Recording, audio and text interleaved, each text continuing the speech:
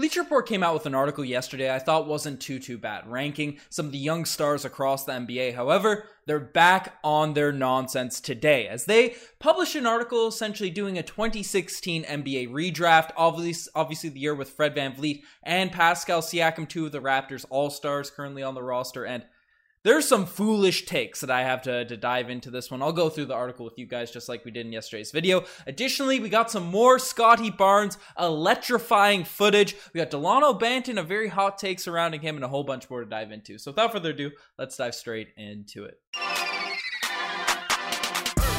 Hello everybody, Ben Malgis here, the Raptors Dive, just breaking down the latest Toronto Raptors news, and I'll quickly plug it. Definitely hit that subscribe button if you want to keep up to date on all the latest Raptors rumors, reports, or lists. Apparently that's what our channel is turning into, because Bleacher Report, they're back on their nonsense. I said it in the intro, right? Broke down how they ranked some of Scottie Barnes amongst his young star peers in the previous video. Had him in the top 10. Cool video, cool article if you want to react to that video and some other Raptors news, but they are back on their nonsense because they did a 2016 redraft, and I think we just got to go through it. Obviously, you saw it in the thumbnail. They put Ben Simmons over Pascal and Fred VanVleet, and they have some other really hot takes. So I'll pull up the article here now. I got it here on my phone that we can scroll through, right? They're redrafting the 2016 NBA draft. They don't even put Siakam, the multi-time All-NBA player, the only guy that's made All-NBA team multiple times, right?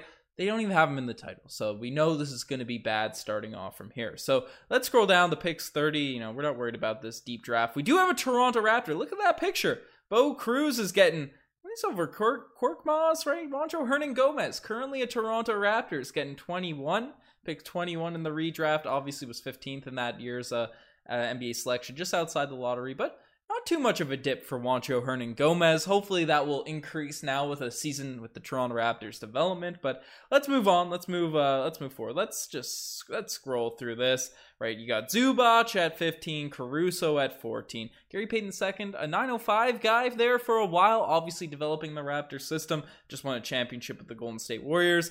Dorian Finney-Smith, legend for the Mavericks. Buddy Hield there at 11, and Rookie of the Year that year, Malcolm Brogdon at 10.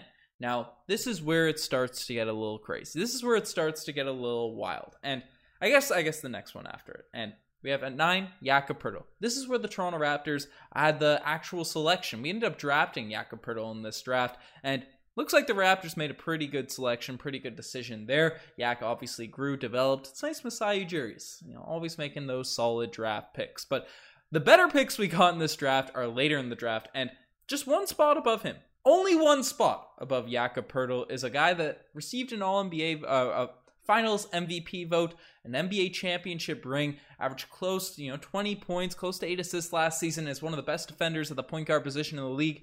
They have him at 8 in this NBA redraft. Now, I know there's some guys ahead of him that we're going to break down. Clearly, he should be ahead of Poeltl, Brogdon, Buddy Hield, everyone that we passed already in this list. Right, but there's a few players that I think Fred VanVleet's also being slept on, not to mention Pascal Siakam ahead of him. Like, two of those guys are being slept on significantly, right? They they praise Fred VanVleet with some shallow talk. And at 7, we have Domantas Sabonis. Now, Sabonis seems to be a guy that a lot of Raptors fans tend to like. I see him, we had the Lithuanian connection with him and Jonas Valanciunas there for a while. A lot of Raptors fans want us to draft him that year, but Sabonis he's an all-star caliber guy, right? He's had an up and down career, but am I taking him over Fred VanVleet? Is he having the impact as, one of the top upper echelon options on that Indiana Pacers team? I don't know. I'd still probably rock out with Fred just because the two-way ability that he provides. Sabonis does put up some solid stats, but if it translates to winning, I'm probably rolling with that guy over Fred. But I'm not going to be out here hating on Sabonis over Fred. I think that's fine for the redraft, but this is pretty egregious. They have Pascal Siakam at 6. Now, at least they put him over Sabonis. At least they had him over Sabonis. Siakam still is a guy you take over Fred VanVleet just to, in a redraft and all that sort of stuff. Even though Fred VanVleet's probably our leader at this point, Siakam's just a more overall talented player. Obviously, he's won an NBA championship, made multiple All-NBA teams, has been an all-star. He's been the number one option on one of the top playoff teams in the East the past couple seasons, and, number 2 option on a championship squad. what more can you ask from the guy in his young career? So, Pascal Siakam at 6. Let's look at the players above him. And there he is, folks. The guy that's in the thumbnail. The guy that everyone wanted to see. They're popping off in the thumbnail. That's right. We got the young socialite. Watch, it's back on the screen. We get to play the what is it, electro music. And somehow, after not playing an entire season last year, after not doing anything close to Pascal Siakam in his career compared to stats, right? Defensively, I would say Ben Simmons is an elite defender, but that is literally the only skill. The only skill that I'd give for him over Siakam. You could argue passing. However, I look at creation and passing all into one. And if you're a guy that, especially come playoff time, isn't looking for his own shot, and this isn't just this most recent season. You look back years prior, and I'm not a Ben Simmons hater. I think he's actually a very good player, right? But his second most skills is supposed to be a creating wing that gets people open. Sure, he creates shots for other people, and I don't want to downplay Ben Simmons' ability to do that, but come playoff time, if you're not a guy that's looking for the shots, scouting reports see your tendencies and all that sort of stuff, if they're not worried about you scoring at the rim, scoring in the mid-range, scoring at the three-point line, they play those passing lanes and you're just essentially redundant. You're not effective. That's why we saw him during our series in 2019 we faced against them, during that year that he ended up passing the ball away from Trae Young. Other years that they've struggled, he was injured the bubble season, I believe, so you can't really take that away from him. But Ben Simmons is a guy that come playoff time, you just avoid, you play those passing lanes and he's essentially ineffective. That's why Doc Rivers had to throw him in the dunker spot, right? Not handling the basketball, not being that 6'10 point guard that everyone wants to see. No, he was playing the dunker spot, playing essentially what we'd had Bismack Biyombo playing in 2016, right? That was what he was regressed to on the offensive end come playoff time. So you're telling me, I know he made a few all-star teams, I know he's a very promising rookie season, but a guy that hasn't developed, that hasn't really grown, right, and has dealt with a lot of injuries, has spent a lot of time off the court, is higher than a guy that's made 2 All-NBA teams, won a championship, been an All-Star, and puts up better stats, right? Simmons is around the 15 points per game mark. I know and Siakam's creating ability, right? In terms of scoring and passing, Siakam was up to 5 assists per game last year, 8 rebounds, 22 points. We're throwing Ben Simmons over this guy? No. This is stupid. This is a stupid take by Bleacher Report. So enough of the Ben Simmons talk. Let's see what other guys they have ahead. DeJounte Murray. Now, you look at DeJounte Murray's stats, you might say, whoa, next prime Russell Westbrook? He almost averaged a triple-double last season. What the heck has DeJounte Murray done in his career? He was a fringe all-star last season on one of the worst teams in the NBA. That's all he has to his name. People were, 2 seasons ago, people were saying, DeJounte Murray might be kind of a bust, guys. I don't know if he's going to take that step. Now, he's a very good player. He's traded for, 3 first-round picks to the Atlanta Hawks. Maybe he takes a step forward and all that sort of stuff, but he has inflated stats on a weak San Antonio Spurs team last year, has never had playoff success, has never been a focal point on any good team whatsoever. And when he was asked to do stuff, he failed miserably in terms of getting wins. Right? And he had some decent players around him, DeMar DeRozan, LaMarcus Aldridge, before he ended up getting, not being healthy and all that sort of stuff. Are we really ranking DeJounte Murray over even a Fred VanVleet at this point in their careers? Are we ranking DeJounte Murray because he gets a few more rebounds? Forget Pascal Siakam. I think all Raptors fans know that's nonsense. Am I putting him over Fred VanVleet because one season he almost averaged a triple-double with inflated stats?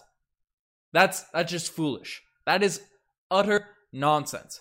I know he's making memes and making some,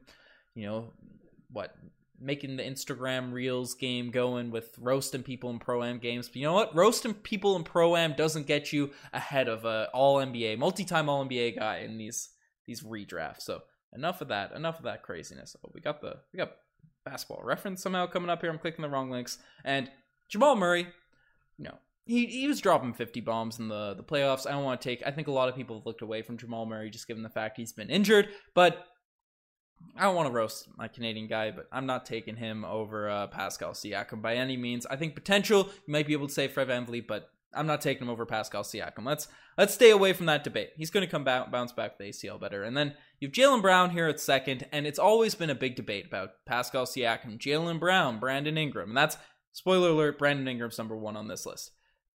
You can debate those 3 guys, just given how they performed in the previous week of action, the previous playoffs, and all that sort of stuff. But if you look at the entire, some moments it looks horrible if you have Jaylen Brown over Pascal Siakam.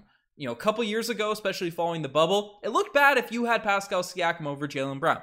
Fair enough. However you want to look at the times of their career and all that sort of stuff. But if you look over all three of these guys' career in aggregate, completely the entire sort of situation that they've had, Pascal Siakam has had the best career so far. Now, Jaylen Brown's a bit younger, Ingram's a bit younger, so maybe you can say, oh, the longevity and all that sort of stuff. But if we're doing redrafts, if we're looking at the impact that they've had, Siakam has had the highest of highs compared to these three guys, right? He's won a championship. He's put up the better stats. Neither of these two players, or Ingram, I believe, has made one All-NBA team. Siakam's made two All-NBA teams. He's won a champ. I keep repeating it. And you look at the scoring stats, right? Siakam this season, I think, averaged pretty well the same amount of points as Brandon Ingram, averaged more rebounds, relatively the same amount of assists on a better squad, plays better defense than Ingram. I'm taking Siakam over Brandon Ingram every day of the week. That's just my take. Some people go back and forth on that. Jaylen Brown is the tougher one because I do like Jaylen Brown's aggressiveness on defense, but I know Siakam's handle is not that tight, but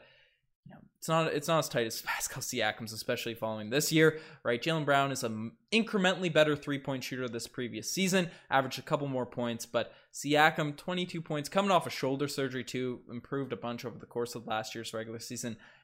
8 rebounds, 5 assists to Jaylen Brown's lack of sort of creation in terms of facilitating.